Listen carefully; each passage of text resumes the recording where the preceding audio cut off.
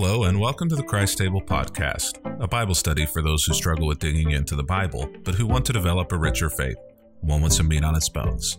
I'm Kevin Young, a media guy turned minister who's passionate about helping others thrive, especially spiritually. If you're unaware, Christ Table is a movement of people returning the church to her roots, in homes, around tables, over food with old friends, and fresh conversations. Check us out over at www.christtable.today. In the meantime, our study continues today on the topic of perspective shift. We'll be focusing in the book of Acts, chapter 13, verses 38 through 43. Let's dig in.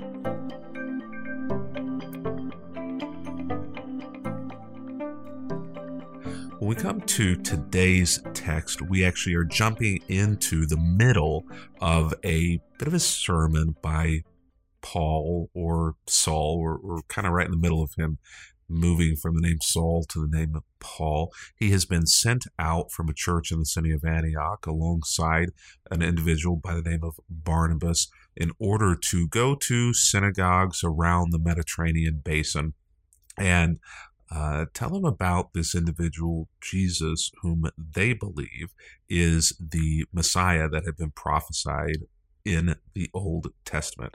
And so Paul is now giving a message, leading people through the history of the Israelites in the Old Testament, has come to the point of Jesus, and now is essentially trying to help them understand the importance and the power of Jesus Christ.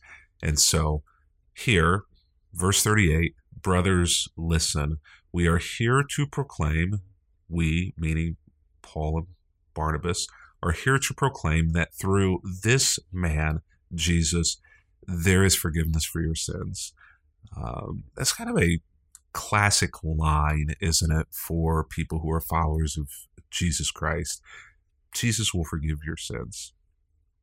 Maybe that line is extremely meaningful to you, or maybe that line means nothing to you.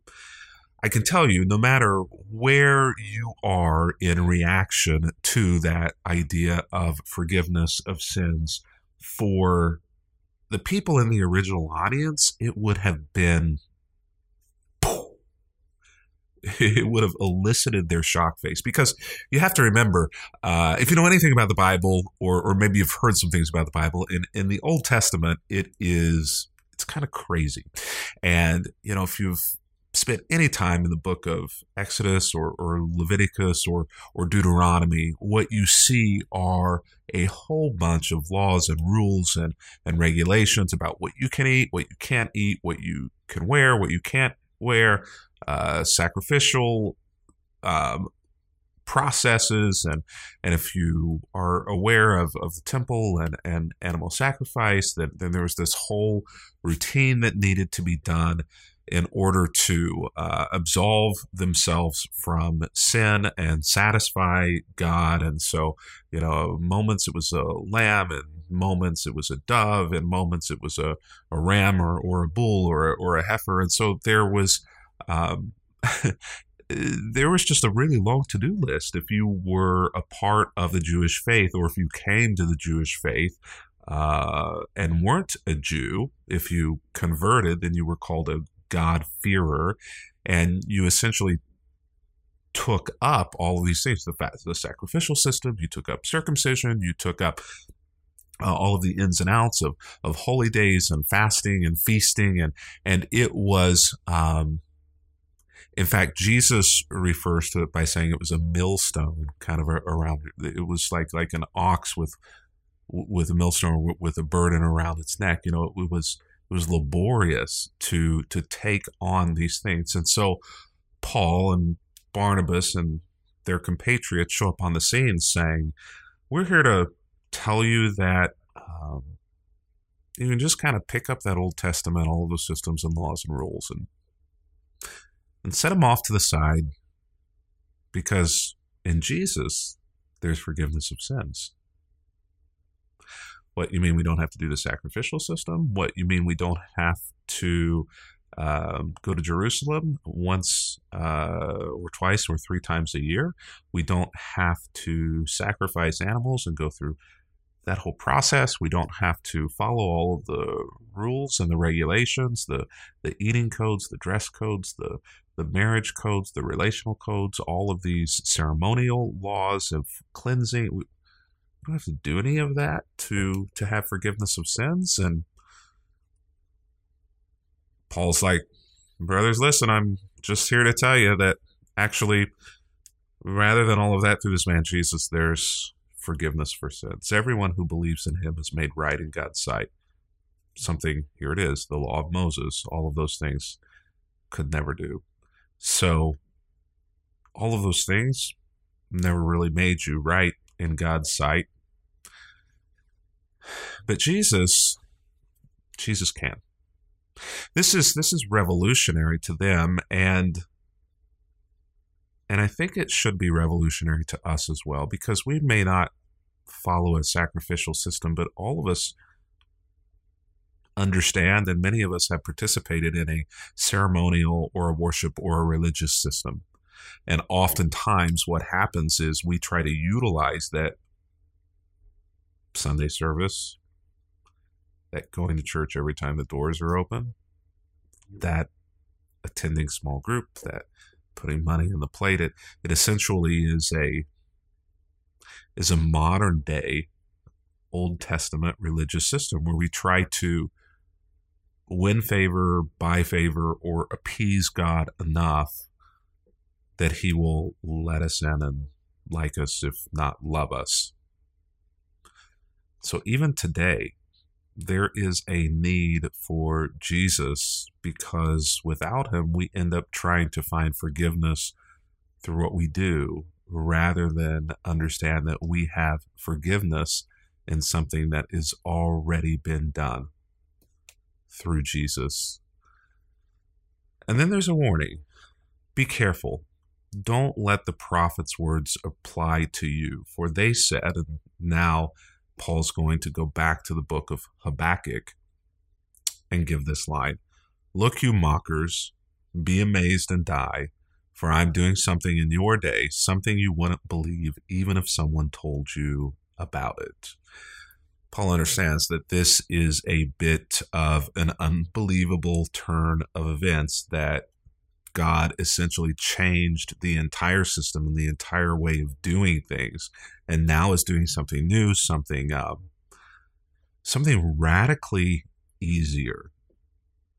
Habakkuk wrote about this type of thing when he said, look, people who mock at this and be amazed and die. I don't think that die is literal there, but I could just die. We use that phrase in the same way. Look, you mockers, be amazed, even to the point of shock that is a step away from death. You're so shocked, for I, God, am doing something in your day, something you wouldn't believe even if someone told you about it.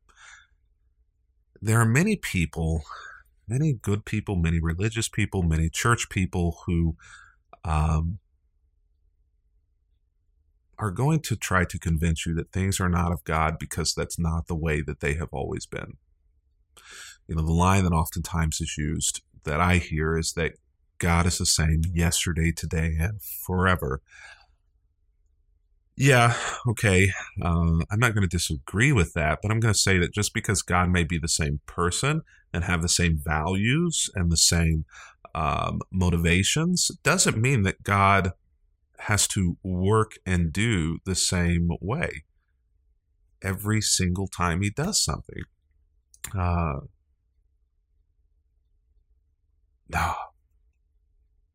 That thing that your congregation is doing can't be of God. God, that's not the way we do things. That's not the way church is done. That worship style, that new way to bring good news to people, we don't even get around those people or talk to those people. That's not the way. It's not supposed to be that way. God is the same yesterday, today, and forever. I just got to tell you, for a God who essentially set aside the entirety of the law of Moses as the pathway for his followers to receiving forgiveness and grace, and instead moves to Jesus, to a Messiah, I'm just unconvinced that God doesn't do new things, radical new things. Growing up, the radical new thing was a drummer, an electric guitar, and long hair on the platform. You're going to tell me that God's not going to allow that, but God's going to allow this entire Old Testament sacrificial system to just not be the way anymore? I'm unconvinced. I am doing something new in your day, something you wouldn't believe even if someone told you about it. And this verse, Paul takes this verse and uses it as a descriptor for what God does in Jesus. But Habakkuk didn't write this solely for the Messiah or for Jesus. This is a broad principle. God continued to do new things after Jesus, and today God continues to do new things. God continues to do things that some of you won't believe in, even if we told you about it. God keeps doing new things, and many in the religious establishment are not going to recognize it or believe it. Why do I point to the religious establishment? Because this is who Paul is talking to. He's talking to religious people who are part of the religious establishment who may try to keep the way things have always been done in place. So Paul is speaking to this group and uses a line from Habakkuk to say God keeps doing new things. Why? Because Paul understands there's going to be pushback and those who say, no, God doesn't do new things, which means there wouldn't be an acceptance of Jesus, which means that there wouldn't be an acceptance of the forgiveness of sins through that route. And so for those today who push back and say, no, God won't allow the good news to be in that person. They have to change. They have to be this way. They have to do this. They have to act this way. This is the proper way to do church. This is the proper way to live in the world. No, this theology, we've had this theology for many, many years. This is the way it has to be. God doesn't. Habakkuk and Paul and Jesus and God himself say, yeah, no, sorry. As Paul and Barnabas leave the synagogue that day, the people beg them to speak about these things again the next week. They say, please come back. We want to hear more. Please come back. People are longing for freedom from religious oppression. Why do they want them back? They want them back because they want to hear more. They want to hear more about this new thing that God is doing, these new ways that he's moving. It's exciting to them, and it should be, because God has taken that burden off, and God has allowed there to be an easier way to be a follower, to be in sync and alignment and step with him. People are longing for freedom from religious oppression. And for any of us, myself included, for any of us that oppress people with religious systems, with traditions, with the way things always have been done, with God is the same yesterday, today, and forever, we find ourselves, I think, in offense against the entirety and trajectory of Scripture and against God. Many Jews and devout converts to Judaism, and with this one we'll stop for today. Many Jews and devout converts to Judaism followed Paul and Barnabas, and the two men urged them to continue to rely on the grace of God. And I love that. What do they continue to urge them to rely on? Not the old ways. Not even the teaching necessarily of their rabbi. Doesn't continue to tell them you need to continue to rely on the teachings of the law and the prophets and the Old Testament and the scriptures.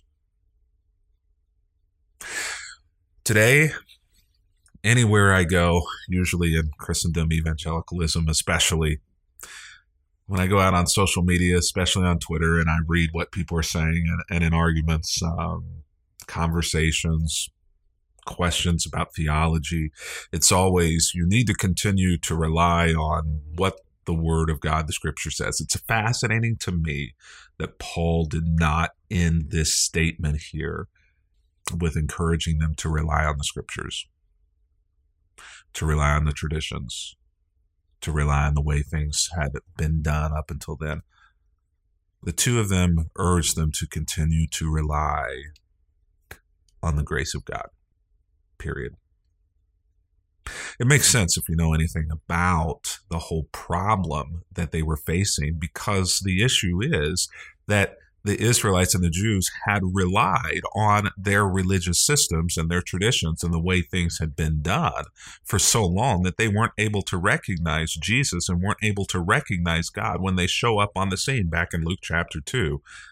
I wonder how often I rely on things other than grace, or encourage others to rely on things other than grace. I wonder how often. I can see it in other people. I can see it in other churches. I can see it in other teachers. I can see it in other books and in other theologians. I can see all the time how they weigh people down under the weight of a religious system, a theology, a value set that is questionable at best and burdensome at most. Sometimes it's difficult, though, to see when I do that. Maybe it's difficult for you as well. Maybe we need to hear the words of Paul. Stop relying on all of those other things that you're relying on to try to help you forgive yourself. That's the grace of God. Period.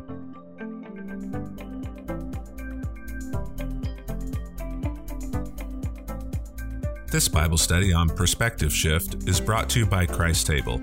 If you'd like to join us in the study, there's an easy-to-follow guide in the show notes. We'd love to have you join us. 65 million adults in the United States have dropped out of church, and that number will grow by 2.7 million before the end of this year. We here at Christ Table are committed to doing something about that. We are committed to creating a world where the table is once again the center of the home, the center of family life, and especially the center of faith formation again. Our mission, it's simple, to help people eat freely and drink deeply of life and of faith. Find out more about us by going to www.christtable.today. When you get over to christtable.today, be sure to sign up for our email list there. And for those who choose to donate, I've got a resource box that I want to send you in the mail as my thanks, and trust me, you're going to like it. By the way, the podcast is available because of the generous donations of our listeners and the incredible community of people who call Christ Table their spiritual home. Join us on our next episode as we continue our conversation on Perspective Shift. And if you'd like to watch these Bible studies live, there's more information on our website about that as well, www.christtable.today. Thanks so much for listening. We wouldn't be here without you. Until next time, I'm Pastor Kevin Young, and this is the Christ Table Podcast.